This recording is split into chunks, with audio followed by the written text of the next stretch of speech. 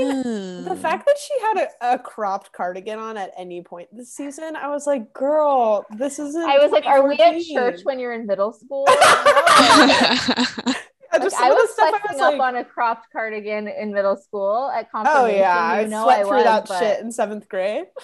totally.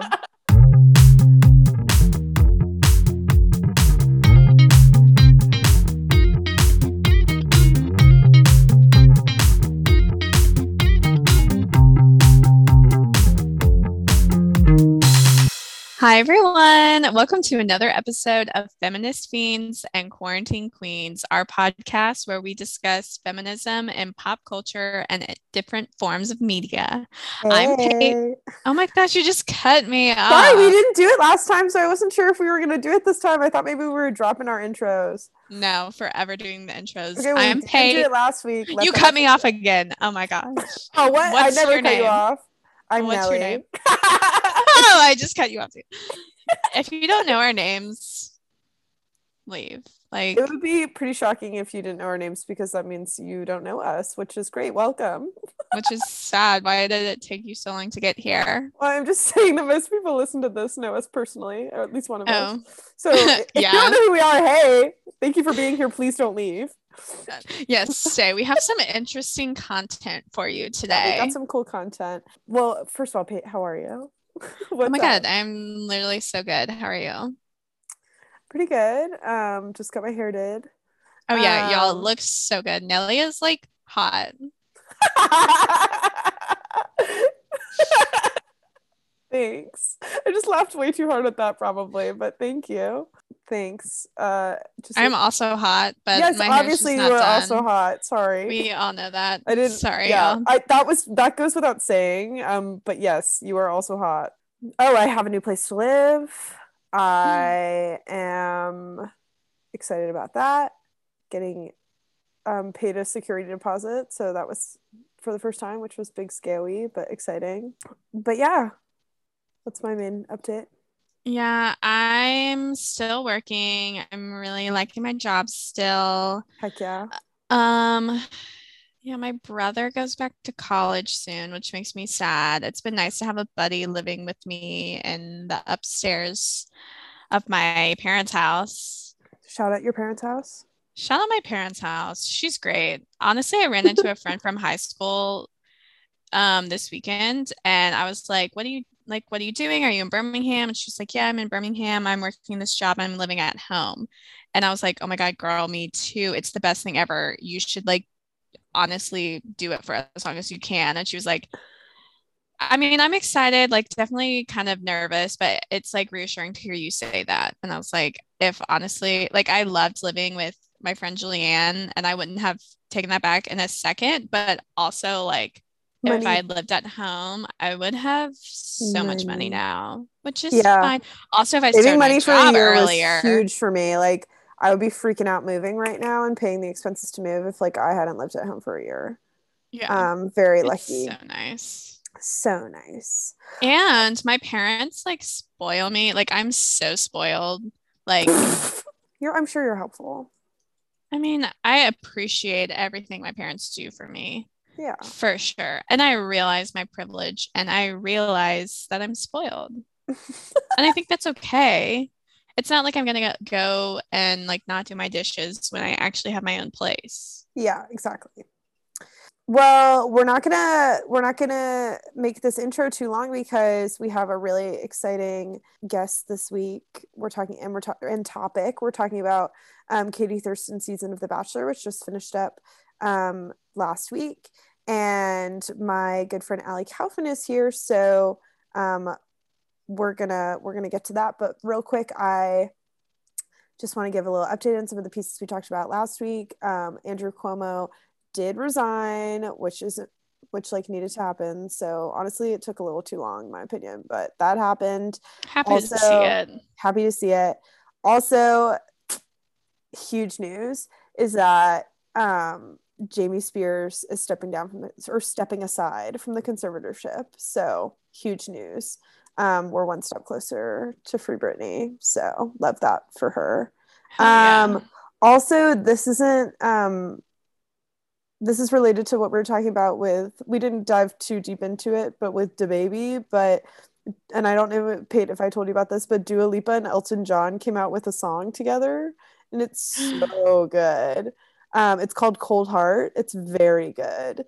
And she sings like I don't know if it's like I guess the chorus of Rocket Man. Like she sings part of the chorus of Rocket Man in the song. It's like so good. She's like, and I think it's gonna be a long, long time. Like, but it's Dua Lipa. I literally am like, oh my gosh, this isn't. Yeah, she could really sing like Twinkle Twinkle Little Star, and I would not. But I love her. So everyone should go listen to that. But yeah, anything else you want to share, Pate, before we dive in with Allie?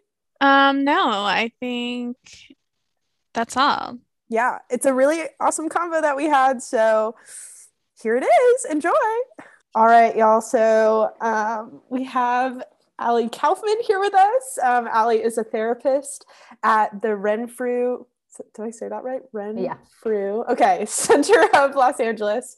Before joining the Renfrew team, she worked with clients in the LGBTQ community at Color Youth Counseling Center and as a therapist at a local high school. After learning about the health at every size movement and intuitive eating in grad school, she became passionate about working with eating disorders. She loves helping clients learn to trust and respect their bodies and advocating for the social justice imperative of size inclusivity and acceptance. In her free time, she can be found reading, swimming, listening to podcasts, and playing with her dogs, Jackson and Morty. Allie is a Bachelor aficionado and does a weekly recap of Batch episodes on her Instagram story where she shares hot takes, predictions, and unpacks the goings-on of each episode. I really cannot think of a better guest to have on to unpack this season of The Bachelorette. Allie is also my unofficial big sister, and I have been privileged to have gotten to call her my friend for just shy of a decade. I honestly don't know how long it's been. I really don't know. But fun fact, Allie was my camp counselor and also the first person who I ever drank with. So she really cared for me. Yeah, Pate, I didn't tell you that, I don't think. That's so funny. Yeah, there's stories there for sure. But we are so thrilled to have her on the pod today. Welcome, Allie. Thank you. It's so good to be here. I was psyched to be asked. I love talking about The Bachelor. Oh my gosh. Here we go. A long time coming. And I hope we'll have you on again to talk more about stuff in your specialty. Because of course. Oh, I would love that. Yeah.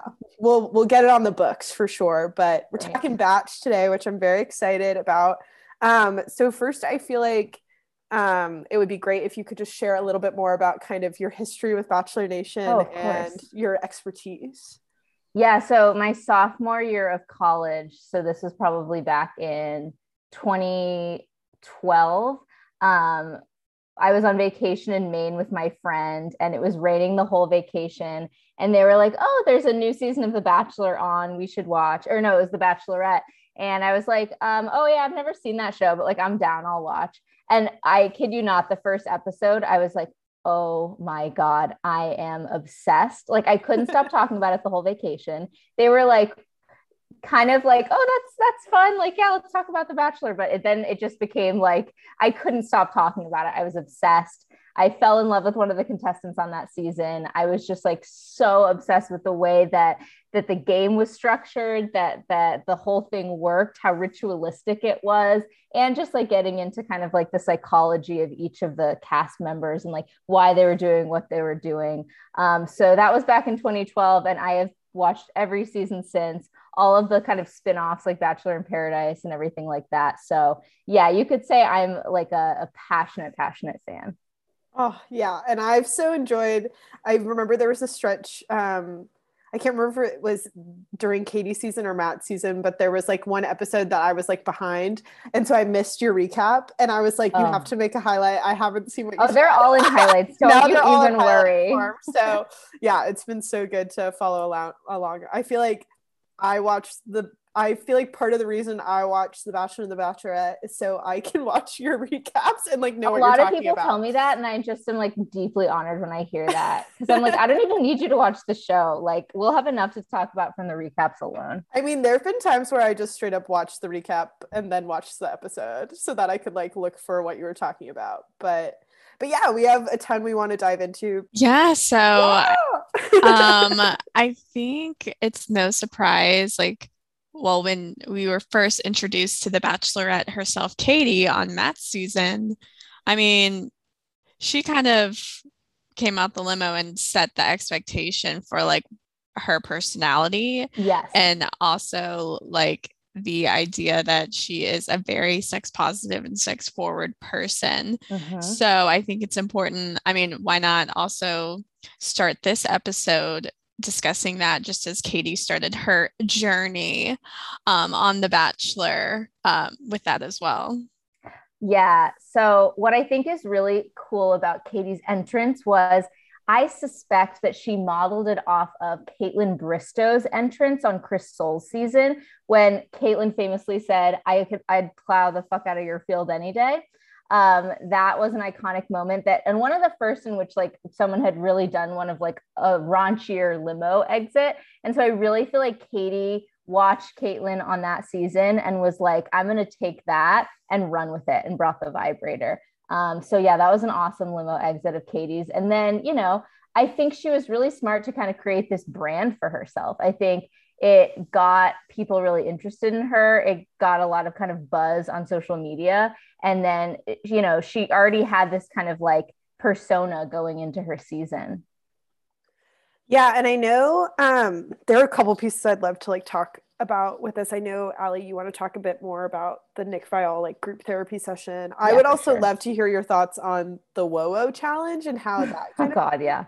I didn't put it. I just think I'm thinking of it now, but like how that relates to sex positivity. But yeah, well, the whole thing with the sex positivity was it just got said so much that after a while it became kind of a meaningless phrase. Exactly. Like I never understood like what we were supposed to take away or understand from that. It was just like different, like she was different than other bachelorettes, but what at the end of the day did her brand of sex positivity even really mean? That was what I was always curious about, and it just felt kind of like an empty tagline after a while. Yeah, I just was like, I feel like this is so classic, and obviously I can only speak to a few seasons of The Bachelor, but just from like hearing people speak about it, or The Bachelorette too.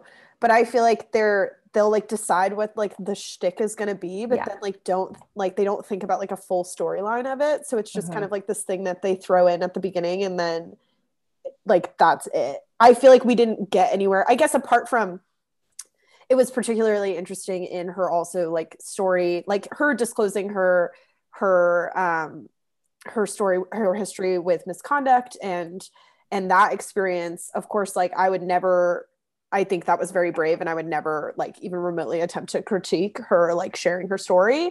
And I think that shows like how her evolution happened. But I just think, and I'm glad that like that was in the conversation, but it just still felt like the production of the sex positivity storyline like wasn't fully fledged out. Totally. And I think like the producers and just the creators of the show didn't know how to tell a story about sex positivity that had any kind of nuance in it. And I was grateful for Katie for opening up about the sexual assault, because it at least gave us some context and background as to how that sex positive outlook and viewpoint like came to be. I really like how she talked about, feeling very detached from sex for a while because of her sexual assault, and then being able to kind of like reclaim the sexual identity, doing a lot of therapy and doing a lot of work on herself. But then like the whoa challenge just kind of made me angry, because I was like, well, there's nothing nuanced about this. There's no point to it. I'm not sure what story we're trying to tell here. And it just feels like it's tacked on like, oh, because Katie's the sex positive bachelorette, then we have to do something with like men masturbating to like be on brand for her. But it was like, what was the point? Well, also like, it's like it feels like the opposite of sex, like the Whoa challenge feels like the opposite of sex positivity. It's like sex oppression. Like it's like, well, and if the roles were reversed, it would be like really heinous. And yeah, I mean, it is weird to have anyone of any gender kind of like controlling the sexual behavior of anyone else. But even if it had been a bachelor asking the women to not masturbate, like that would have been horrifying, you know? Yeah. So is it really sex positive just because we're talking about sex? Right. No. Well, and it got to a point where I felt like the men were just like making kind of crass jokes at her. And I was like, this feels like catcalling. Like, I was like, this does not feel like sex positivity. It still feels like we're objectifying women. Like, I don't know that we're like necessarily like, right. it would be like, I feel like there's a way, and I guess it's fine to be like, I want to fuck you, but no, but it bordered on the men kind of saying she was like easy, you know, which like, well, that word's problematic, but it bordered on like, oh, you're not like other girls, you know, like you're sex positive. Oh, we love talking about you're not like other girls. Yeah, love that narrative. It also like takes me back, Nelly, when you were talking about how like the producers will take something and then just run with it. Thinking back at Colton's season, like I know he's a problematic bachelor character, but the fact of the matter is they took the fact that he was a virgin and just ran with it. And it was honestly got to a point where it was obnoxious. And I think they could have done a lot about like, you know, embracing or kind of like not conforming to toxic masculinity and being like someone who's like a masculine. Well, he was a very masculine man who was a virgin. And instead of like having that empower him, it was like a joke. And so I just feel like at least they're trying to do something positive, but it's still falling flat because there's no like you said, full circle. It's just continued to be a joke or like a stupid plot device. Well, that's the Bachelor producers for you in a nutshell. It's like trying to take an idea and then like not doing enough to support said idea. And then it kind of coming off as offensive because like nothing was fleshed out, like having the first Black Bachelor, for example. It's like, look at us, like give us a pat on the back for having a Black Bachelor, but then let's kind of well, they went so far as to find someone who they knew that he would like in Rachel, casting her, knowing that she's from a sundown town in Georgia, knowing there would be a racism scandal plotline, and just sort of waiting for that to blow up. So it's like they take one step forward and so many steps back every time they do anything quote unquote woke. Yeah, absolutely. I mean, I feel like the few seasons of this like franchise that I've seen have like been able to very much to display that to me. So let's talk a little bit more about this like therapy session. Yes. Is it more so, do we want to talk more about their reaction to her disclosing her story? Something I wanted to say about that was it really left me thinking after that episode, and I didn't say it in my stories, but the more that I thought about that date, the more that I realized like there's a good chance that at least a few of the men in that circle have probably had sex with women without consent. And I think it would have been a really cool opportunity to talk about that for the men, like at least one man to say like, you know what, looking back on my sexual history, I probably haven't always gone above and beyond to ask for consent. And I own that. And I was like, oh, this is such a missed opportunity, because all the men were like, thank you for sharing that. And then kind of had this approach of like, it's so brave of you to share that. And, you know, men really should be doing that. And I'm like, yeah, men should be doing that, but also like, look at your own stuff, you know? Right.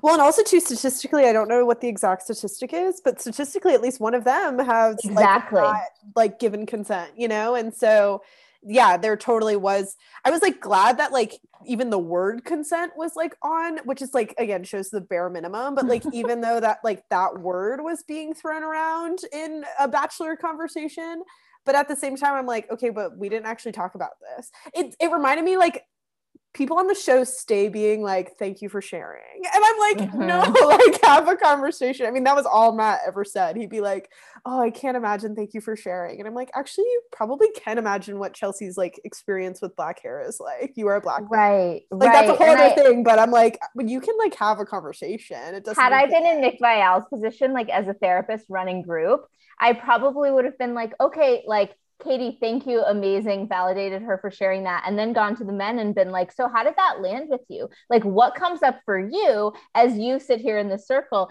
and listen to a woman open up about this? How does it make you think about your own past history in sexual context and sexual experiences. And that could have been such a cool discussion. I don't think that would ever happen on The Bachelor, but I'm like, Lord knows I would have loved to have had that conversation. No, yeah. And also in terms of like the kind of game perspective, like the game of it all, like they would have strengthened their relationships with her so much more if they had said something other than just like, thank you for sharing. Like, I'm sorry you went through that, which like is the right thing to say. But like, there's so much more that could be like delved into. Yeah. Something I really liked about what Katie said and how specific she got about this was like, after an experience of sexual assault, it was so hard for her to process and understand that she actually then tried to pursue a relationship with the person who assaulted her.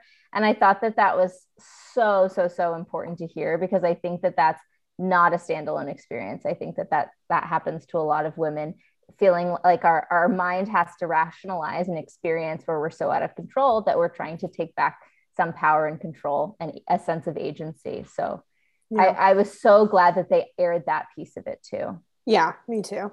Well, speaking of men mishandling things. Yeah, speaking of like abuse. What a great segue. Like, yeah, great segue. We're going to talk a bit about Greg.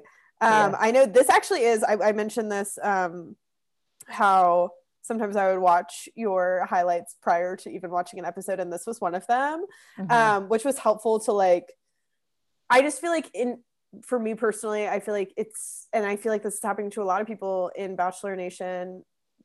I mean, I'm not making excuses for them, but I feel like there's so much internalized misogyny and like people are quick to defend Greg. And so it was actually really helpful for me to like separate myself from whatever kind of weird empathy I would have had for him. I mean, I have some empathy for him, but like more than necessary. It was helpful for me to hear your thoughts on this. So I'd love to just kind of pass the mic to you surrounding everything related to Greg. Oh, thank you.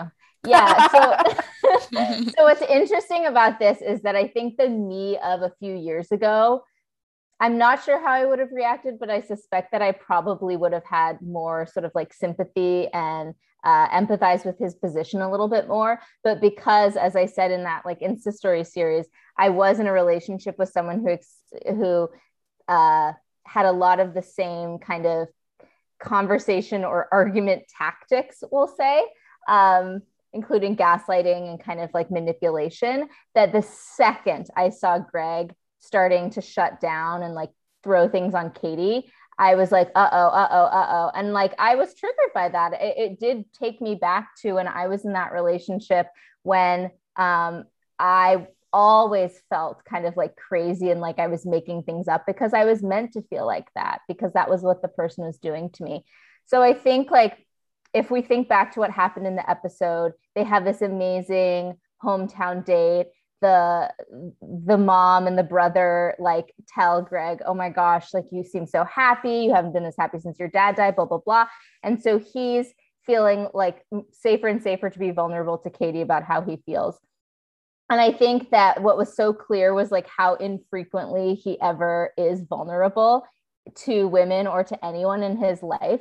And so by the time he opened up to Katie and said how he felt about her, he was already in a position of feeling really like he was putting himself out there in a way that he never does. And then to not get the response that he wanted in that moment was like ego crushing for him. And I think that what happened was some old attachment wound got, pushed up against in that moment and got triggered. And he just went into like scared little boy on the defensive, kind of just like emotionally shut down position.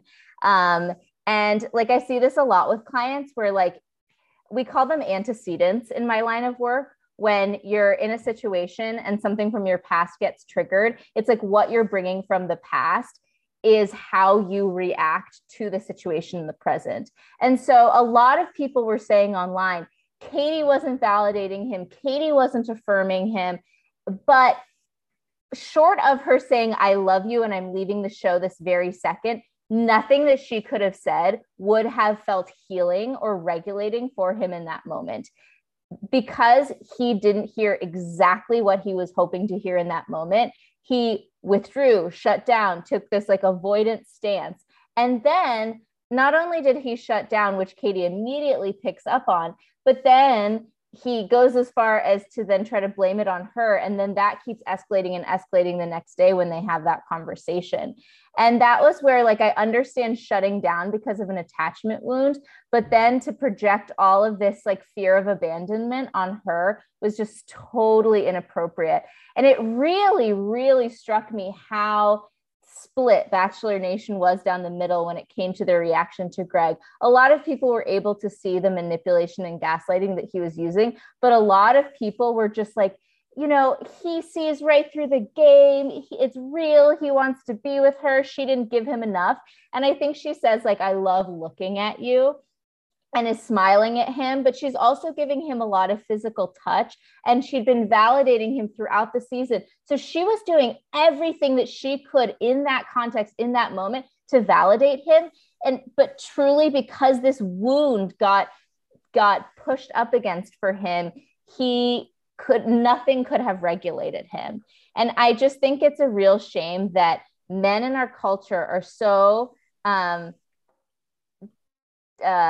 socialized to be out of touch with their own emotions, that when things get stirred up for them or triggered, they respond in a way that's very much out of these like old attachment wounds, rather than being able to like actually sit with their feelings and recognize what's actually happening for me in this moment. How do I regulate myself? How do I sit in this feeling? And then how do I respond in a way that's like caring and considerate of the other person, rather than just lashing out?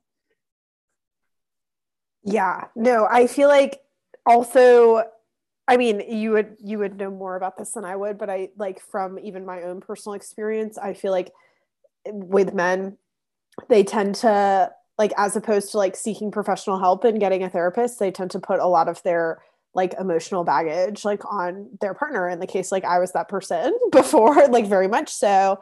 Yeah. And so it's just interesting when I'm like, okay, well, you've never been vulnerable in this way with anyone, had this kind of conversation after like a big, huge loss, like, to then put that on another person is really a lot. Like, it's a lot. Like, I don't know. I had an experience where I definitely, like, a man I was seeing had never cried in front of someone before. And then I was that person. I was like, that's kind of a lot to be carrying, you know, like, I'm glad to like be that for you, but I'm kind of like, whoa, that's a lot. And I cry every other day and in front of anyone. Yeah. And I think a lot of men are socialized to like never practice emotional vulnerability until they get into relationships. And so then once they get into those relationships, they're starting from square one, where women have had the permission to explore a lot of those emotions before. And so then, yeah, women take on this caretaking, almost therapist-like role. Yeah. And it creates this inequality, you know, and yeah, that was definitely happening there. I think it was just so hard for Greg to feel like he wasn't getting the validation that he needed. And I say this to my clients all the time, like, when we make a choice to be vulnerable with another person, we do not get to control the other person's reaction to us. They may validate us, they may not. Doesn't mean that what we're sharing is any less valid, doesn't mean it's any less important to be vulnerable, but we don't get to demand the response that we want and think we deserve. Right. Yeah, that was important for me to hear right now. Are we going to talk about their conversation on after the final rose now, or after we talk about Blake? You can do it now. No, let's do it now. I mean, I think it's all related. Yeah. Well, okay, so I definitely agree with everything that has been said thus far. I think I saw this TikTok of a psychiatrist talking about the Greg, or I don't know if she was psychiatrist, psychologist, whatever. She like had the means, had the knowledge, and was talking about how she was like, I don't necessarily think that, I almost just called him Gabe. Holy shit. Greg was a gaslighter, but he has like emotional anxiety and, or something. I forgot exactly what she said, but she recognized like when Katie did not like affirm him, like you said, the way he wanted, he immediately shut down and like did a 180. And so I just love how we're all trying to figure out what the hell was going on with Greg.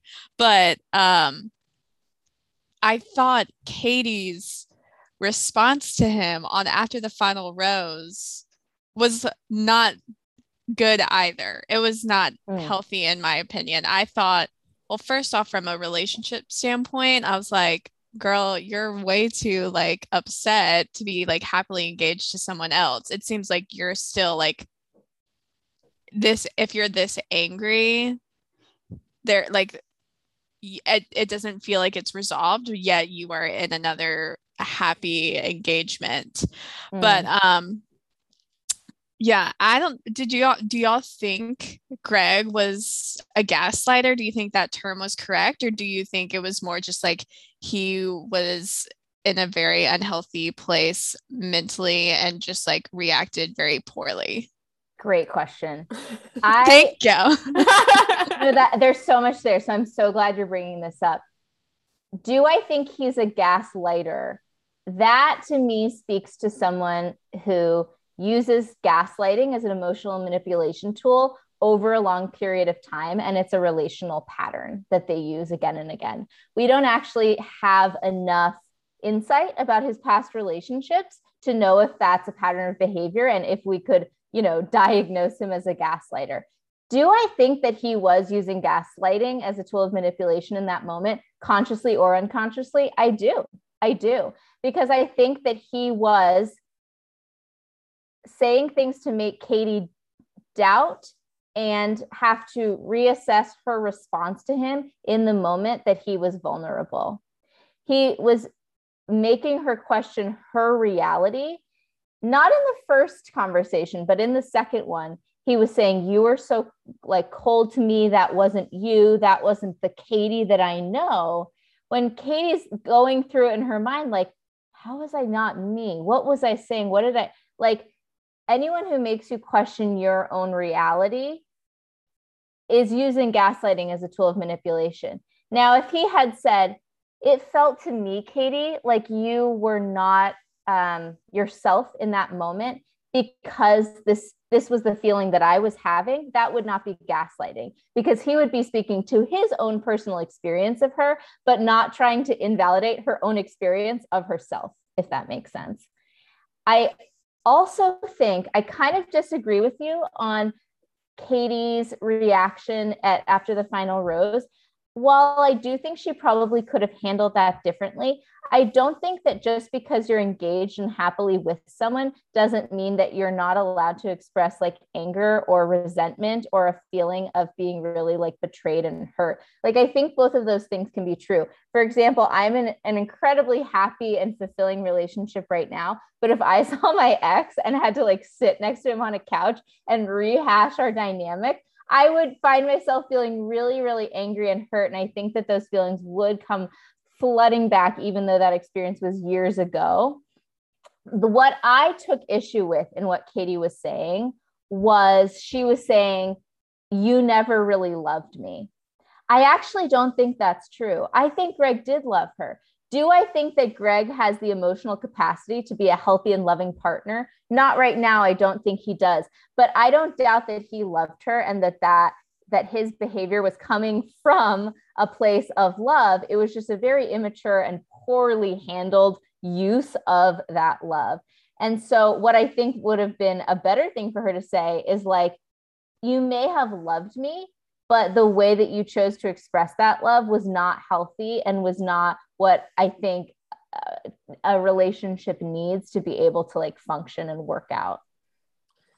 Yeah, I feel like I rewatched that conversation last night between Katie and Greg, like in that segment of After the Final Rose. And I feel like everything she said, like I very much agreed with, like, especially when she was like, I watched this back and like realized like I was validating you every week. Mm-hmm. I think when she went and made it about his acting, I feel like it like kind of went against her argument. I agree. I actually agree. I forgot about the acting piece of it. Yeah. Which that's the part where I was like, Katie, now you're like, go off. I know. I was like, I mean, I agree, but like, I don't think it did undermine her argument for sure. And it became about kind of like throwing punches rather than really getting to the meat of the emotional manipulation that was happening and like unpacking that. It then kind of she stooped to his level when she brought up the acting.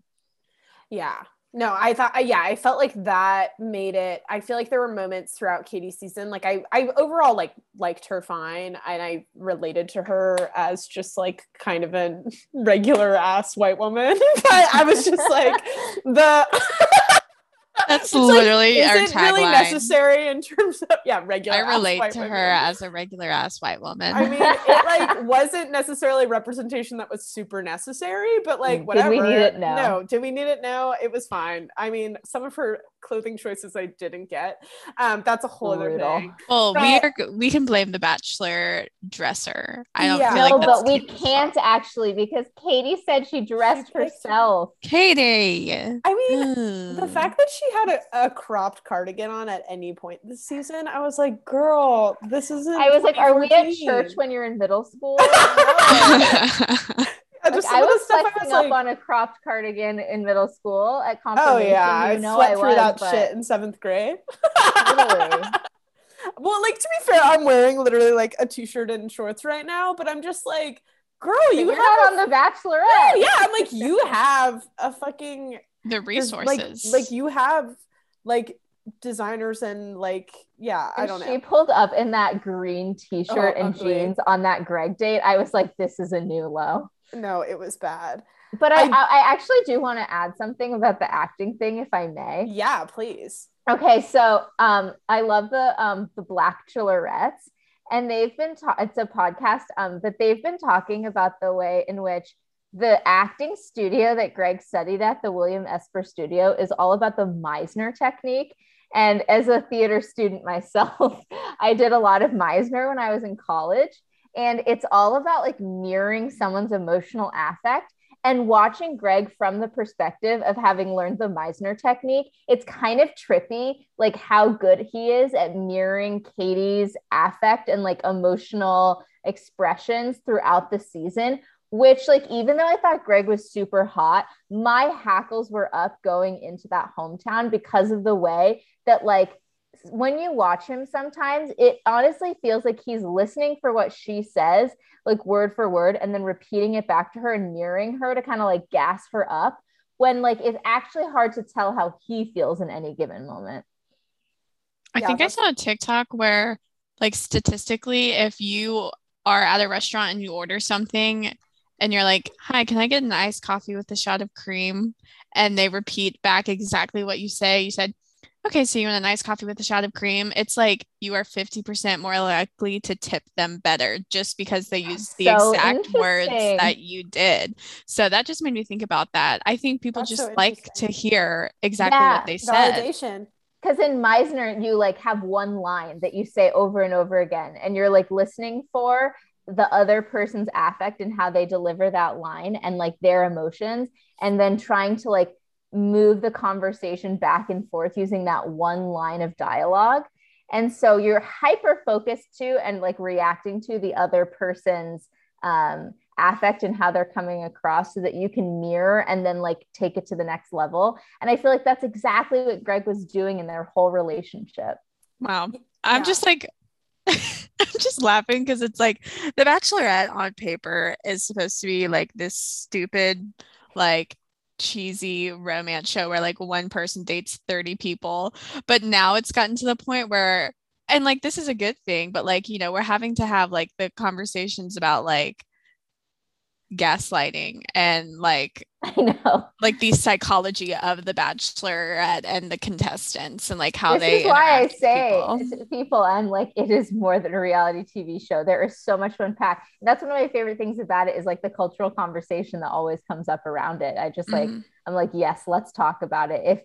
If you know, if we're watching a show in which gaslighting is a topic that's like in the cultural consciousness, then like I love that. I'm here for it.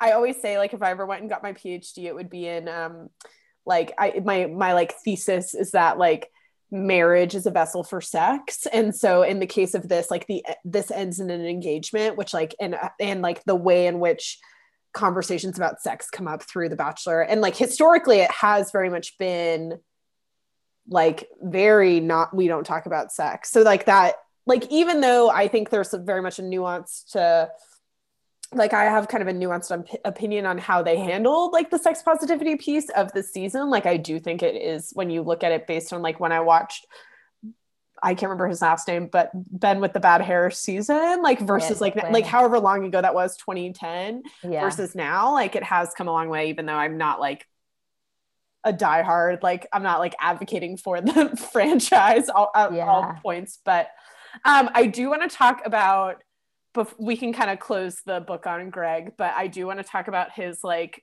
montage at the end of the episode that he left. It like seemed like he died. So what I think is so interesting is like, I think that the Bachelor producers really didn't think that people would see Greg's behavior as emotional manipulation and gaslighting, and they really were out here thinking that they could give him that Bachelor edit. And it's just like hilarious to me how quickly that turned. And it makes me really kind of sick when I think about like all the women who might watch Greg's behavior on the season and be like, he's so romantic. Like, he was fighting for her. Like, he wanted this to be real. And I'm like, what? Like, that's crazy. And the fact that like the producers didn't ever think that that would be hella problematic, and that, you know, that we wouldn't catch on to the fact that this was totally inappropriate behavior. It's just wild to me. I also think it's really interesting just now thinking about like previous seasons of The Bachelor. And The Bachelorette. It's not like bad that Greg, or like it's not bad that in the past when contestants are feeling the pressure of the other relationships. Like, yeah, it's like sad, and like you should expect going into the Bachelor, Bachelorette, like this person is dating other people, but like no other contestant has like asked someone to like leave for them, right? I'm trying to like think if there's been plenty of people that are like, this is really hard for me. I love you, but I don't think I can do it. And they leave, and they're not expecting like the person to run after them. But I felt like Greg was like, I want you to quit right now for me. Or like, I don't know. Do you think that's true? Or like, go ahead. Yeah. In Rachel's season back in like 2016, I believe, she and Peter, who was like a huge fan favorite, their breakup kind of had a similar Greg Katie tone, because he was like, I'm not ready for an engagement, but like I know we have something, so like leave with me, basically, like don't, like, let's just date. And she was like, no, like I want to get engaged. And he's like, yeah, but like if I'm the one you like more, then you don't have to get engaged, because we can just be together. And she was like, no, I asked going to the show for people to come on who are ready for an engagement. And then Bachelor Nation like sided with him really heavily and was like, why doesn't she just like go with him, and then eventually they can get engaged, but they can date more. And she was very vocal about the fact that she was like, I am not looking for someone to date. I'm looking for someone to commit to me. And also, the way that season was edited, we didn't get to know the guy Brian at all that she ended up getting, who proposed to her, that she got engaged to. And so then everyone was glorifying Peter's behavior, but then kind of making Rachel look like the villain. And then after the final rose, Peter was kind of gaslighting her, and she was getting really angry, not to the level that Katie was, but she was kind of getting upset. And everyone was like, she's so angry, she's overreacting. And I think that the reaction to her was kind of villainizing her, and was even a lot worse than the reaction Katie's getting, because she was a Black woman. And I remember, and I'm embarrassed to say this, but I remember really empathizing with Peter, because I'm like, the conceit of the show is just so narrow. Like, if she really loved him, she would, you know, end up with him. But now I'm like, oh my gosh, like it's so annoying that he put her in the position of having to defend that she wanted that commitment. And he said something to her after the final rose, like, enjoy your mediocre life with Brian. That's I rude. did. That's I did hear horrible. about that. Like, and I've heard that reference like recently, and I had never, Yeah. I didn't watch that season, but I heard about that, and I was like, what the Yeah. fuck? I'm gonna And go watch that YouTube clip as soon as we get done here, because now I'm like, I know, because I I wish didn't that watch that Rachel's season. season was somewhere because I would watch it start to finish. Oh my just God, 'cause I Rachel's love her season so is much. so good. Well, Rachel's just amazing. I I love know, I'm her. obsessed with Even though her. I didn't see her season, like she's the best. No, yeah, Incredible. I literally love her. I'd freak out if I ever got to like meet her. And I don't feel that way about anyone in the franchise. I feel that way about no one else.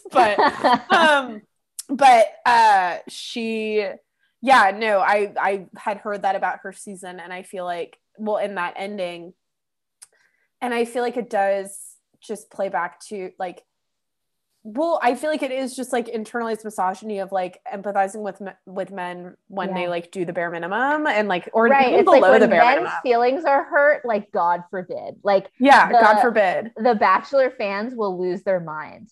Yeah, it's like protect the men's feelings at all costs. They're never vulnerable, like, so when they choose to be, we must protect them. Right, and also like that this ends in in an engagement, or in the words of Michael A, it begins in an engagement.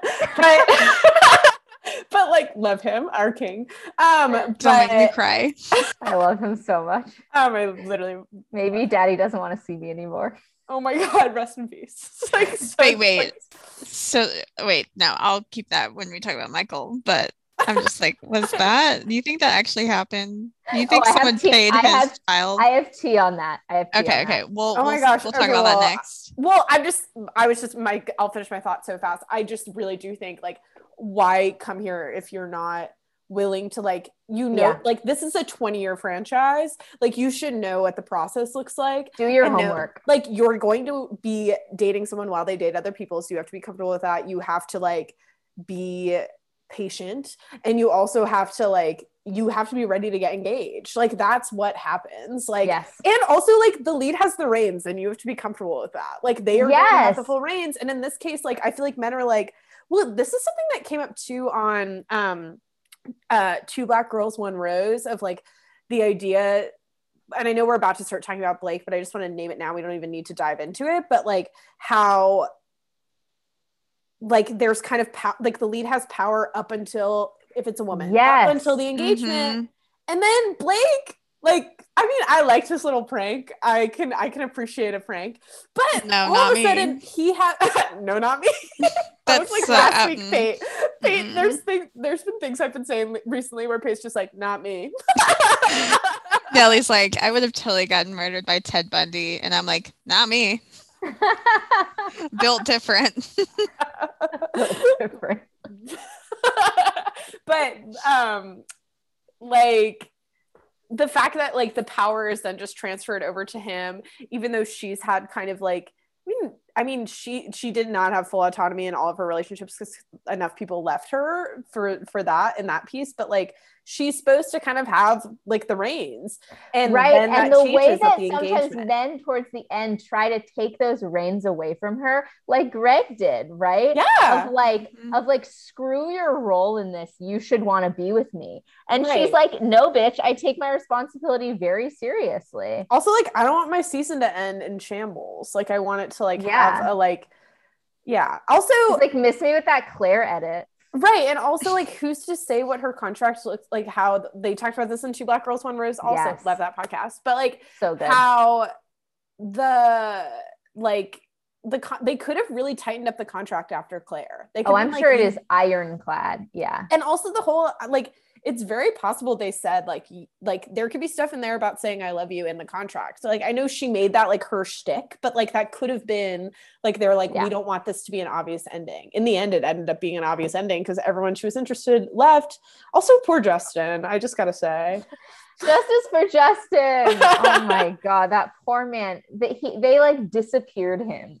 Yeah, like I've never seen anything like the way that he was treated. I mean, also the fact that he was there for as long as he was, and anyway. But let's talk about. Do you want to talk about Michael A real quick and then talk about Blake, or what are we thinking?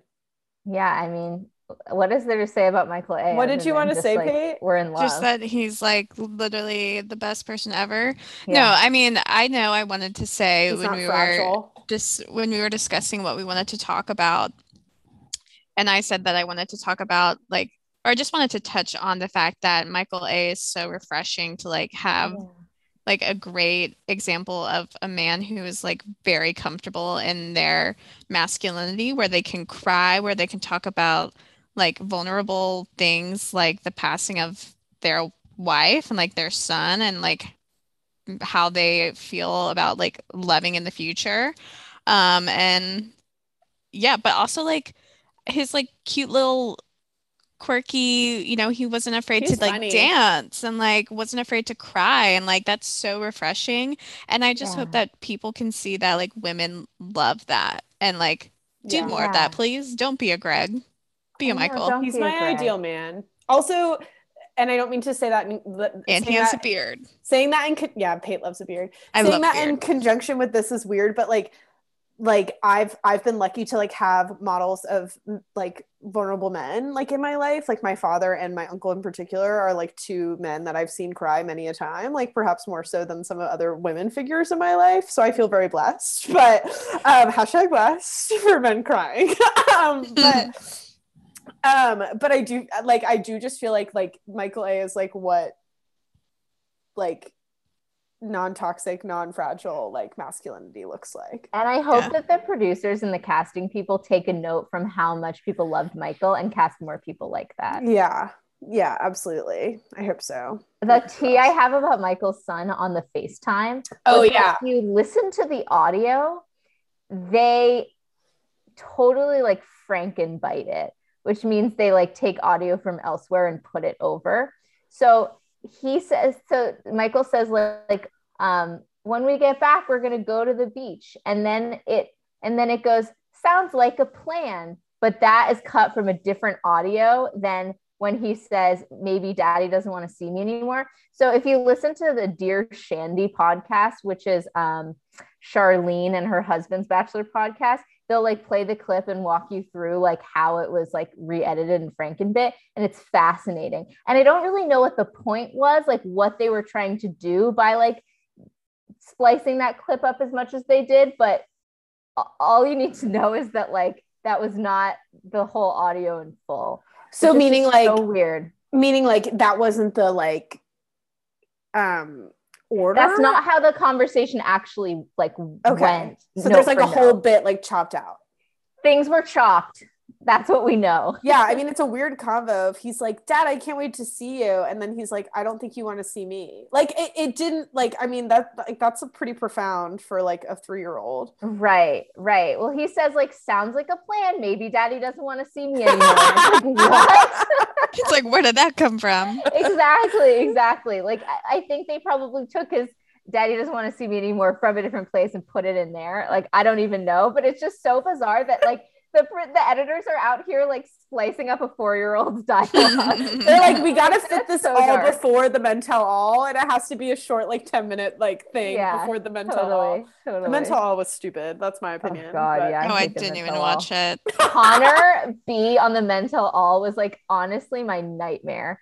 He like, I feel like his ego is sky high. Oh, the Catman Connor. Oh my God. I feel like his ego is sky high, and he came in to that mental all like he had written a song for it. He kissed that stupid girl who was clearly a plant. Like his whole thing was just extra as heck on that mental all. He's a bad kisser. I've thought a lot about like what is wrong with his technique, and I really do feel like there's too much jaw and a darting tongue. Also his hands, and he said that like the first time he like his hands are like this, like I mean I know this is a podcast, like a nice head grab, but I don't know what's wrong with how he does it, but I know it's wrong. It's just like a little bit, it's not like he takes himself too seriously when he makes out. I think and you can feel that there's no like spontaneity to it, there's no like fun flirtiness, it's just very like 0 to 100 too quickly. I mean, he was like thinks about his mom when he's cuddling his girlfriend. Like, wait, that was Mike P. You're what? That was Mike P. We're talking about Connor the cat. Oh my God, sorry, they look the same. No, they don't. Yes, they do. They're both like tall, skinny, and white, right? Well, then that's like a lot of the people. That's like 50% of the male population. Well, never mind. Don't listen to me. I mean, that was odd. I mean, it is a thing to like, I just compared my dad. It is a thing to like look for qualities of your parents in your partner, but I'm not like cuddling a boy and I'm like, oh, my dad. Like, that would be horrible and a little bit weird. But yeah, the fact that was odd. I'm sorry, they look the same. Yeah, Connor the cat, was a fan favorite, or was the favorite of mine from the beginning. And you liked him. I did at the very beginning, yeah. I liked him for Katie. Yeah, in the words of Tayshia, like, he's so handsome for her when she's shade. That was an iconic quote. But like, I don't know that Connor B would be a good match for me, but I do like, I caught the vibe and I thought he was going to go the furthest. But he just like, I know that like he would cringe me out so fast, and I think that's what happened with Katie. Katie just got the ick. Like, no other way to put it. When the ick hits, there's no turning back. Been there. Like, it's done. Been there too. Yeah. Should we talk about Blake? We gotta wrap up talking about the man who I don't even like saying won it all, because it's like weird to it's forever associate a relationship with a game, but the one who ended up getting engaged to Katie. Yeah, how do you all feel about Blake? Because I went on a journey with him. I will say that when Blake, it's funny because I did watch both of his seasons, so I felt grateful for that, because when what's her name came onto Matt's season, I was like, I don't know who this is. I can't even remember her name, but like, you know what I mean? Like when someone from the franchise comes out. Heather, yeah. I didn't care about her. But no one did. When Blake came on, also, so I watched Claire and Tayshia's season with Seamus, my brother. Shout out Seamus. And like we like both were kind of like we were pretty easily cringed out by Blake, but we like agreed that we like, and we didn't think he was a good match for Claire or Tayshia, but we like he was like a good guy. I was like, I would be friends with Blake probably. Yeah, me too. In real life. And which isn't necessarily what I'm looking for. Like I'm looking for a match for the lead, but I remember when like we knew in the previews that he would be on the season, I was like, honestly, that makes sense, because Blake and Katie, like they both cringe me out in the same ways a little bit. And I like have like the same kind of like, I'd maybe be friends with them kind of attitude. So I remember when Seamus hasn't watched Katie's season, but I remember when I found out Blake was coming onto the season, I like, and maybe even the episode where he came on, I called Seamus and I was like, are you watching The Bachelorette this season? He was like, no, you're no longer here, so I'm not watching it. But I have a life, Nelly. Yeah.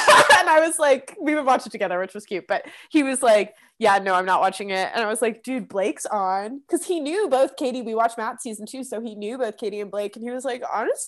And I was like, I know, it makes sense. Like, I was kind of like, they both have narky energy too. And so like, I feel like they played similar roles in the seasons that they were like cast members, I guess, or like contestants. And so for me, like, I wasn't surprised that happened. In terms of I just have trouble, like, I don't think I could ever be, not that I ever would be, but I don't think I could ever be like the Bachelorette, because I am like, at this stage of my life, I feel like I have trouble like building connections with multiple people. And so like, I would have trouble doing that. Like, I would probably be a Claire, where I'd be like, this is my person, and then I would leave. I would have trouble on The Bachelorette, because I would not want to pick any of them, and I would just try to convince them all to be in a poly relationship with me, and then the producers would get really mad. That would be a unique season, though. Great at The Bachelorette. Pay likes to have some power. Well, I think I would be great on The Bachelor, and then I would just make America fall in love with me, and then I would be The Bachelorette. Unless they gave me a dirty edit, which they definitely could. But I mean, yeah, normally I just feel like if any other guy had like done what Blake did, which he couldn't control that Claire left, but like he was technically had like been on 2 seasons of The Bachelorette, if you want to say that, because like he had 2 different, like he was super into Claire and then he was super into Tayshia, And then like he comes on to Katie's season. I think any other guy would have been suspicious, but for some reason it just made sense that Blake would be there. And I do think they had good of anyone chemistry. from Claire and Tasha's season. I would have, yeah. Like there's Anyone no one else that I it would have been expected. like, you're obviously here to get on TV. But no, I think Tasha saw that they would be a good match, and she was correct. Sorry, Allie, I was just gonna say, like, I listened to the Chatty Broads podcast, and they before we even knew Katie was the Bachelorette, were like, oh, I hope Blake and Katie get together in paradise. And when they said that, I was like, oh, that has to happen. Like I could just see it. So when she got announced Bachelorette, and then when I heard he was going on, I was like, oh, it's meant to be. And I knew the second he came on, I was like, oh, it's game over. Like this is his to lose. Like Greg knew it too. I said, I was like, Greg's gonna pull some absolute fuckery, and it's gonna be Blake's game, you know? And like, girl, how did you know that? She knows everything. Did you just have bad vibes about Greg? Oh yeah, well, it was because of the Meisner thing. It was because once I heard that he went to acting school, and once I looked up the William Esper studio, and once I heard that the Meisner is the technique, I was like, oh, this guy's just like emotionally manipulating her. And I always thought he was hot, and I knew. I can't believe you knew that. He's my type. It's very impressive. That they kept foreshadowing her being like, don't leave, like trust our relationship. I was like, please, this is foreshadowing if I've ever seen it. But yeah, I went on a journey with Blake where like in Claire and Tasha's season, I just thought he was like a goof and like a little bit kind of just like along for the ride. Like he clearly wasn't to them, but just liked being on TV. But then the second I saw him and Katie together, I was like, oh yes, like this is actually so perfect. Because I agree, they both have just like that goofy energy. They both have like the sexual energy. And then I've just been like a huge stan, and their chemistry was like off the charts. The second they had that like make out in the stairwell where she was like up against the wall, I was like, okay. and then the final like thing that confirmed it for me was I was watching interviews like the People and the Extra TV interviews like after the finale where they were like talking about, you know, being in a relationship or whatever, and the interview was asking Katie like, oh, like, are you guys gonna have kids? And Katie literally goes, I mean, I don't think it's ethical or responsible to bring a child into this world because of the state of our planet. I mean, our planet is literally dying. So we've been talking about adoption or not having kids at all. And Blake goes, yeah, I've literally always wanted to adopt. So when Katie said that, I was like, yeah, let's make a choice that's like responsible for the planet, because I'm all about like conserving the planet. And I was like, they're meant to be. Yeah. Literally, I died. When Katie said our planet is dying, I was like, okay, we stand. We stand. We love. We know. Yes. No, I mean, I think they make a lot of sense. And also, like, I am like excited and happy for them, and I hope that everything works. Like, it just makes sense. Like, they both like kind of like, I feel twofold about them, where I think I would be their friend, but they also like annoy me a little bit. Yeah, but I'm happy they found each other, and that like that's like it ended this way. And I don't think that I think if she had ended up, I think she would have ended up with Greg otherwise, and I think that they would be broken up in a year. No, absolutely. I mean, also Blake spent all of quarantine in the Bachelorette. Like, he literally doesn't know, like, he's like now like doing the pandemic for the first time, I feel like. Yeah, truly. Like, for real. No, something that Blake did that I really liked was, you know, that scene in the hot tub where she's like, I have to tell you everything, like Greg left, Michael left, blah blah blah. Instead of going like, oh, did Greg or Michael leaving, like, you know, how does that affect our relationship, or like, do you like them more than me, or, you know, getting defensive about that, or like interrogating her about that, he was just like, wow, that's a lot. And then they like made out, and you can see him in the like ITMs, like with the producers being like kind of wigging out like, oh, was her relationship with Greg like stronger than I thought it was? But he doesn't put that on Katie, and he doesn't make it her problem that she had a strong connection with Greg, you know, and he just kind of like waits it out. And I just thought that was really emotionally mature.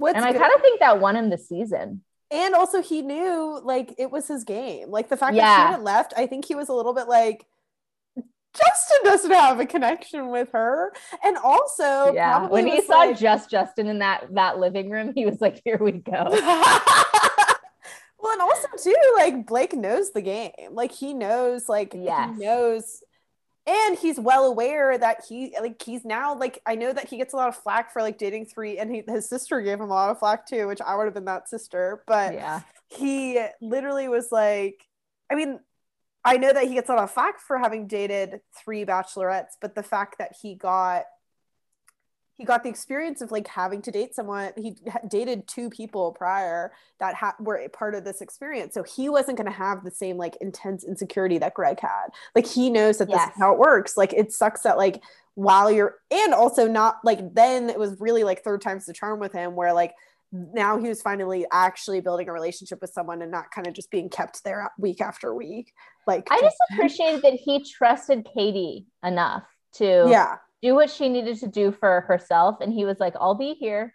Yeah. What killed me was the moment when Greg is like absolutely breaking down and just like wigging out in the like main living room, and Blake's there and he's like, oh, hey Greg, what's up? And Greg's like, I'm not doing well, man. And you can see that like Blake is like about to like try to reassure him. And then he just holds back because he's like, let me watch this boy self-destruct. I died. I was like, Blake, you're so good at this game. Like, you got to let him just wig out and leave on his own. Yeah, absolutely. Well, are there any other, I know we have some kind of like fun, I don't know, I want to hear your thoughts on like predictions and favorite contestants and stuff, but are there any other pieces related to unpacking and feminism that we want to talk about? Or, I mean, I was maybe gonna, I just don't know that we have time for it, but I was gonna maybe talk about Katie's family and like the mom. I kind of do want to talk about it. Let's talk a little bit about it. Yeah, I mean, I just think, I don't know if it's like my internalized misogyny, but when women are all like, I mean, I like the attitude of like, you're here because we want you, not because we need you. Like, I do like it. I just feel like it was hammered home to the way that like it makes women, like feminists, look like bra burning, like man haters. Katie's mom and aunt reminded me of like second wave feminists, like 70s feminists. Exactly. For sure. Where it was like, rather than like dive into the nuance of like relationships between men and women, let's just like say fuck all men and call it a day. Yeah. And so I was like, okay, but I just the whole time was dying thinking about Greg if he had been in that 100%. Conversation with Aunt Lindsay. If he hadn't left earlier, he would have left then. Like, the boy could not have. Why is that making me laugh just thinking about that? I wish we could have seen it, which maybe is problematic on my end and means I like to see men suffer a little bit. But me putting that on the internet is funny. Okay, they need also, whenever men cry on The Bachelor, I love it. Oh, I know. That's why I like The Bachelorette more than The Bachelor. I just like to watch them cry. Am I Aunt Lindsay? Yeah. I think it's also we all Aunt Lindsay's in truth. Like, if you think about it, I feel like the 3 of us, or like a lot of our friends as well, like I consider myself, maybe I should only speak for myself. I consider myself a very strong and like independent woman, and I speak my mind, and I'm very frank and honest, and I appreciate honesty back. But when I meet someone, I'm not going to be like, you're useless, you're a piece of trash. Like, I think I can, like, there are nicer ways to like be like, I can see my niece is really happy with you, but also like know that you have to earn our respect. And like, Katie is a very like strong person and she can be fine without you, but like if you compliment her, that's great. I feel like that was what like could have been said instead of we don't need you. It's like, she wasn't listening at all to any of his answers too. She'd just go, cute, that's cute. And I was like, God. Yeah, I was just like, Aunt Lindsay, I don't know that you know what feminism is. Like, I was just like, this isn't what, I mean, I just was like, it makes me think about like I got so much exposure to like the dialogue format in college and like trying to like ask people questions and learn about where they're coming from as opposed to like pushing something down their throats. And I'm like, I mean, I think Blake handled it very well, but like in this case, like you're not gonna like get someone to come around to your perspective if you're literally just like aggressively putting it on them. Like you need to like share it in a way and then like ask questions about where they're coming from and find like an understanding of both of your perspectives as opposed to just being like cute. Like it was just too much. My favorite line was watching a train wreck isn't the same thing as being in one. Do you think she wanted, she she was was like ready for setting up TV. everyone to fail? Like, could anyone you think have passed her No, absolutely not. interview? No, it was like a hazing process. And if you survive the hazing, then you can marry Katie. Yeah. Oh, And Lord. she got rid she not got rid of, I guess it's hers, but she sent Justin home before. Like, Yeah. Justin didn't mean She it, knew right? Justin couldn't hack it. But I would be curious. Like, I would be extremely disappointed if she talked that way to a black man or a person of color. Like, if as a white woman, if Aunt Lindsay had like come at a person of color that way, like, I just would not be okay with that. Like, you can yell at a white man all you want, that's fine. But like, I just was like, I would have been, I'm glad they didn't do it, and I think it would have been like traumatic, but I just like, I am kind of like, that would have been really uncomfortable and definitely problematic. Like, if she had like, there would have been a power imbalance there. 100%. Yeah, that's a really interesting point. I never even thought about that. I didn't until this moment, because I was like, they didn't see Justin, right? Is he good? I mean, he already had to deal with like the trauma of basically like being neglected, like, as a contestant. But I do think it's interesting the fact that Justin is a man of color and how little of him was shown by production. Like, that was a conscious choice. And there was such a uproar during Matt's season online about the fact that they showed so few nuanced stories from the women of color on his season. You know, like the white women got way more screen time and got way more character arcs that developed. And it's the same with Justin. Like, why is this man of color who made it this far? Why do I know nothing about him other than he's good at drawing roses? Like, that's so ridiculous. And that his parents, like, his parents nope the fuck out. His parents would be my parents. Like, if I went on The Bachelor, my parents would be like, we're not coming. They'd be like, no, we're literally not coming. And I'd be like, okay, I might get engaged here. I probably could swing Seamus coming, but just so he could be on TV. But my parents, no chance. There's when I go to The Bachelor, I'm gonna self-eliminate before hometowns. Okay. No, you can't self-eliminate before hometowns, because then you don't get the heartbreak edit. Yeah, but Hannah Brown went his home. Hometown. No, Hannah Brown got sent home. Oh yeah. You could self-eliminate. Don't get okay, well then I'll fake it. I'll fake it. Could go far on The Bachelor. It's true.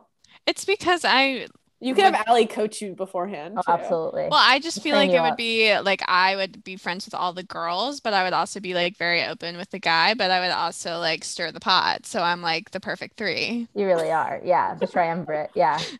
I don't know who did that. That's kind of like Demi. Yeah. Demi, yes. Yeah. I mean, she was close with the girls in the house. Oh, I know like a friendship with Hannah Brown, which was smart. And then, and then she had a fairly good connection with Colton, as good a connection as anyone could have had with Colton. What I'll do is I'll go to their hotel room and say that I feel like our relationship is not that strong, and then they'll send me home. Can't self-eliminate. Good to know. No, this is something I've learned from the podcast Game of Roses, which I highly also recommend. But they say never self-eliminate, and it's so true, because if you think about it, no one who's ever left voluntarily, other than Andy Dorfman, but that was because Juan Pablo was like so horrible to her in the fantasy suite, that everyone was on her side. But that's the only time I can think of where self-elimination worked. She was a Bachelorette? Yeah. Yeah, you could self-eliminate and go to Paradise. Totally. Kate would do well in Paradise. You would do very well in Paradise is like, I can't imagine why you wouldn't want to do Paradise. I would do Paradise so fun. I can't wait to watch it. Oh, that's gonna be fun. So speaking of Paradise, I would love to hear, Allie, like one from Katie's season, if you have any kind of like favorite contestants, favorite moments, but then I just love to hear your predictions related to like any potential bachelors from this season / predictions for this upcoming season of Paradise. I know that's a lot I just threw at you, but I know you can. No, it's okay. Okay. In terms of Bachelor in Paradise, I think we've got to be looking for who's going to get that Jade and Tanner edit. Okay. So who's going to be that early couple? I think our big contenders, And of course, it also has to be people that show up early enough in the season. So we've got to look out for what the Game of Roses podcast calls first sand people. So those first people to get on the beach. So I'm thinking like Abigail from Matt's season is going to be a big contender. I think that Connor could be a big contender. Brendan from Claire and Tayshia's season. I love Brendan. I love him. God. I thought about going and finding him in like Milton or wherever the fuck he lives. He's so great. Yeah. You know, like let's go to Milton. Yeah, literally, I will go find him. I really thought about it. I was there. I was like, I'll go find him. I love my dream him. man. I think probably Noah, the mustache guy. I think he'll probably. Now I'm hearing stirrings of Thomas having kind of like a redemption arc with Becca. Yeah, I see that. Which is crazy. So this is the first time that a Bachelorette or anyone who's been a lead has gone to Paradise. That's wild. Yeah. She must be getting paid a ton of money.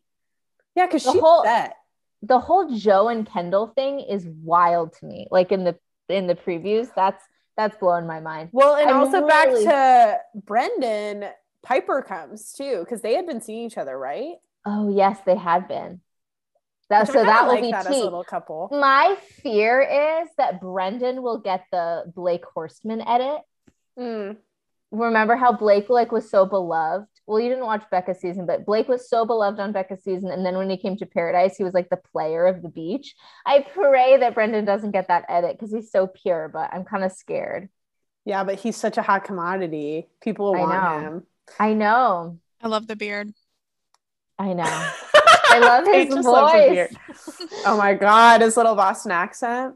So cute. He's so cute. Oh, I love him. Oh, you know who I'm excited about? You know who I love because she's so messy and stirs the pot, and like I honestly don't think Victoria. she's a real person. Is Queen Victoria? Yeah, you loved Queen Victoria from the beginning. People got so mad at me when I said that I liked her, and I'm like, if you would behave kind of like her, just not in the messiness. If you watch her as a comedic person, it's so enjoyable. I know, but she's a Trump supporter. Yeah. Is she for real? Mm-hmm. That's disappointing. That's so disappointing. But I loved her character. Like, whether or not it, like, I could never tell if she knew what she was doing or that was really her. Yeah, like, if she was putting it on. Like, I just couldn't. I was like, whatever character you've created, I don't know if this is authentic or not, but I love it. Yeah, no, Pate, I mean this in the highest form of praise. I think you could take everything that like Victoria did that was good and run with it and be successful. Like, absolutely. I think you could take Victoria's shtick and like be kind of the villain, but also well liked by everyone. Yeah, you're not a villainous person, but you could do it. Yeah, you should take her game strategy and really look out for like where her pitfalls were and course correct those. And I think you could probably get really far. And then this podcast will get famous because people will dig it up. And then we can have sponsors. People will dig it up and be like, they talked about this years ago. They'll be like, she obviously is there for the wrong reason. But like, can we be honest? Everyone is there. Oh my God. Why is that a thing that people talk about? I just feel like we need to like move past that trope of for the wrong reasons. Cause it's like, don't play me like that. Everyone's here for the wrong reasons. Yeah. It's fucking reality TV. If you wanted to get engaged, go to Christian Mingle. Like I feel like obviously relationships can develop from the show spontaneously. And like, I don't doubt many of the relationships that do come out of it. I'm like, yeah, this seems legit. But also the original intention is to get Instagram followers. And the love is like a nice add-on. Yeah. Who do you think The Bachelor is going to be? If it were from this season, I know we have a whole other season ahead of us. I hope and pray that it's Andrew, because I think that will be a good season. I mean, if I had my druthers, it would be Michael, but I don't think he would say yes because of the kid. And I just don't know that production would want to put in as much work as that would require for like him to feel good about bringing his son. Yeah. I don't know why they didn't just put the kid on the plane when that conflict happened. I don't know. My secret dream is that Brendan has like a really good Bachelor in Paradise edit, and then he becomes the Bachelor. I want him to be the Bachelor so I would bad. love that. No, I haven't even thought about that face possibility. I would love for that that. long. Yeah, I just I want to hear his still- voice and watch him like shower and like I'm obsessed with him. Watch him shower. Yeah, I feel like they'll have like a scene of him in an outdoor shower getting ready. Whatever. Sorry, I'm objectifying Brendan, but I love him. Nelly. I like his personality too. That's good. That's good. Okay, well, is there anything else we want to touch base on? Just the fact that Mike Mike P P. hasn't had a carb in 7 years and has never had sex. And I'm like, quite simply, are you okay? It's a lot of willpower. Reminds me of Mike Pence. Mike P. I feel like he probably hasn't had sex. I bet he's had a carb though. You Mike don't think he's Pence? had a carb? No. Sorry, I'm thinking about the online joke. Like Twitter is always like Mike Pence has to ask his mom for everything. So he's probably like, Mommy, can I have a piece of bread? Mommy, can I have a Twinkie? Oh my God. gosh, I don't that's know funny. where that came Yeah, from. Mike P eating a Twinkie and is like, I haven't had a carb in 7 years. I was like, what? Yeah, Like, that so your really birthday gave me rolls around pause. and you don't have a piece of cake. Like, you don't have a carb once in 7 years. Pasta? He's not well. No. Pizza. That's not healthy mentally or He's just physically. been on the keto diet for 7 years. I fucking hate the keto diet. I know, me too. I'm sure, Allie, you can pop off about keto. Oh, yeah. That's a whole nother podcast. I know. We should honestly just talk about the keto diet. I did it for 5 should days do- once. Horrible. That's what we should have you back on for, Allie, is we should talk about keto bitches. I literally threw up. Yeah, no, we when should I do an had a carb. episode about like diet culture. I would I would to love do that. Yeah, Yeah. no, we've wanted to do it. We need to And do we're that. kind of making a shift where we're not just talking about, like, we're talking about pop culture, but we're not just talking about like movies or TV. So I think we could just talk more broadly about, because obviously it's so related to feminism and just like the movement, but course. also beyond the movement as well. Well, this has been so fun. So fun. Allie, is there anything you want to like share with the audience or anything like So that? I am private on Instagram because of my job, but if you would like to follow, it's at Act Allie. And you will find all my past highlights of all of my Insta stories. And so have fun viewing those. They go back all the way to Peter's season, but I've been doing my stories since Rachel's season. So I've been doing them for like 5 Amazing. years. Yeah. I think I watched them on seasons that I didn't watch. I would just be like, Yeah. what's Allie up to? Just to hear your voice because I missed you. And then I also always do an Insta story reel when like a new Taylor Swift album comes out. So Yeah. Ooh. I just Just hit you with followed that me. follow. Yeah. Oh, but Allie, thank you so much. This has been so fun. yes, thank you so much for having me. And you'll be back. Yeah. Good. I want to talk about, I know we'll have to talk about Michelle's season and Paradise and all of it. Yes, I'm so. so excited for Michelle's season.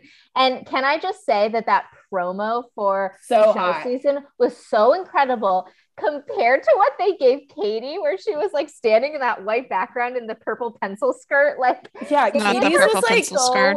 dirty. yeah, Katie's was like a fucking like, why can't I think of the word? Like clip art. Like Katie's Yes. was like clip art, and then Michelle was like, I don't know, like high res photography. Totally. And then Katie's tagline was like, via Katie. I'm like, what does that mean?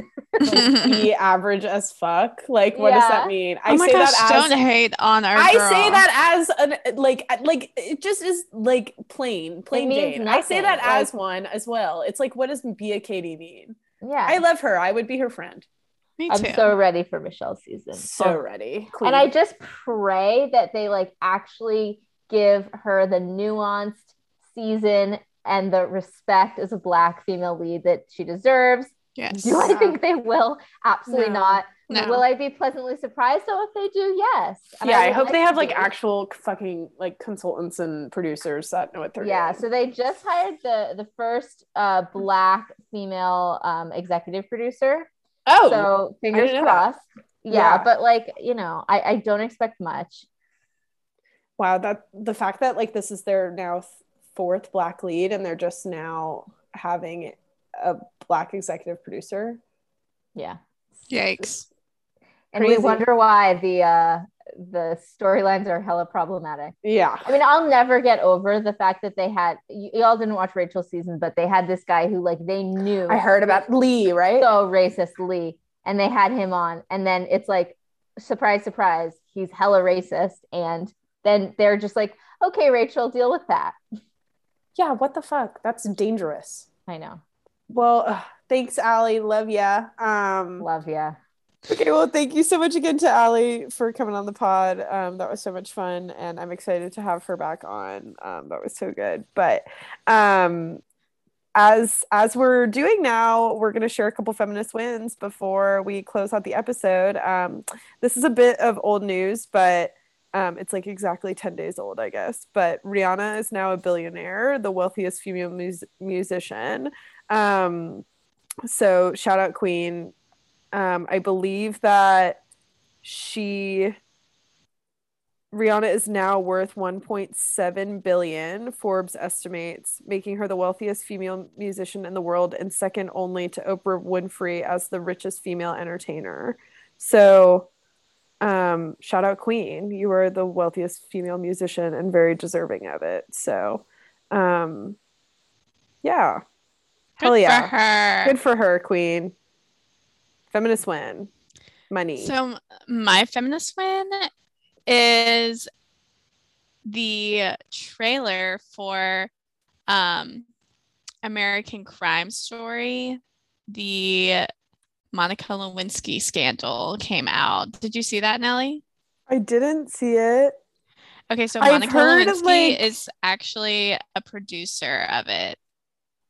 So I think that will be super interesting. And the reason I say that's a feminist win is because I think that this story needs to be told, just like we talked about, like, just because a Democratic president or mayor, like, you know, sexually harasses governor was Cuomo.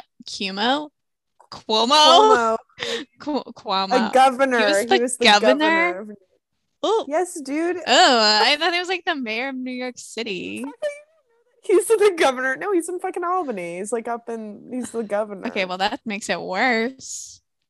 Well, that's his whole thing. The reason why he was doing all of the like COVID press conferences was because of New York. Yeah, New York City. I know, but the governor makes the decisions for the state. Oh my gosh. Okay, sorry that I'm the mayor is oh, yeah, that guy. Yeah. That guy, whatever. Anyways, I think it's important that like we listen to the stories even about Democratic presidents or governors or mayors that sexually harass and what's the word? Ryan Murphy doing it? Coerce? What's the word? Coerce. Yes, Ryan Murphy does all the American Horror Story and American Crime Story. Yeah, well, it'll be good if he's doing it. Yeah, I mean, he's kind of a nut, but like everything he makes. Oh, for sure. And I mean, who knows? He really like stirred the pot with Glee and made their lives difficult, but like he makes good content. Have you seen the American Crime, the OJ one? It was fabulous. No, but I've heard really good things. It was fabulous. I haven't watched it.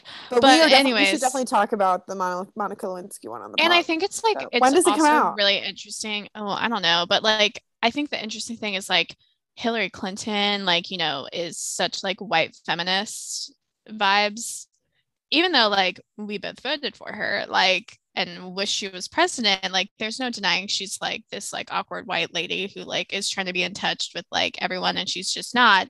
Well, and also just because we like, voted for her doesn't necessarily mean that she's like the feminist boss. Well, like I love Hillary Clinton. I do wish she had won, obviously, but like she isn't my like, she doesn't have all the characteristics that I need in a candidate. Like, yeah, she's like a flawed human. Yeah, and she's still like we're still able to critique her, even though she has done a lot for feminism. I mean, she was like the first major presidential candidate that was a woman. I said major. I was like, don't do Shirley Chisholm like that. I literally was thinking about Shirley Chisholm. Major. Okay. You know, I'm so mad at you if you did that. I would never. I literally said major in mine. Sorry, I should have been even more specific and said that she accepted it from like the major party, the Shirley ticket. Chisholm walked so Hillary could run. You're so correct in that. Absolutely. But also I think like Monica Lewinsky, like I wouldn't say she's a feminist icon either, but I think like her story needs to be told for the sake of feminism. And so I think it'll be a really interesting story and we should definitely talk about it. Do you think that there are some stories, and we don't even need to keep this in, but like, I feel like this, I guess there isn't, is there not a, sorry, I'm like so deep in my bed right now. Is there not a story that, like, has the story not already been told? Or not really? I mean, I think it's the same idea of like, why do we watch The Crown if there's so many documentaries about the royals? I get it. And then there's so many documentaries about the O.J. Simpson trial, but like the true crime telling of it and the Versace one, it's just like they go into so much depth and like for sure some of it is like dramatized for the sake of a good TV show, but they just like go into so much detail and it really makes you have a different perspective of it. I don't know. I just love both seasons of American Crime Story. And when does impeachment come out? September 7th, 2021 on FX. We got to get it on the books for the pod. If anyone feels worthy of coming and talking about that with us. We need to have all of our politics majors up on here. Yeah. Okay. Well, I love you. I love you. This has been Feminist Fiends and Quarantine Queens. See you next week. Bye. Bye.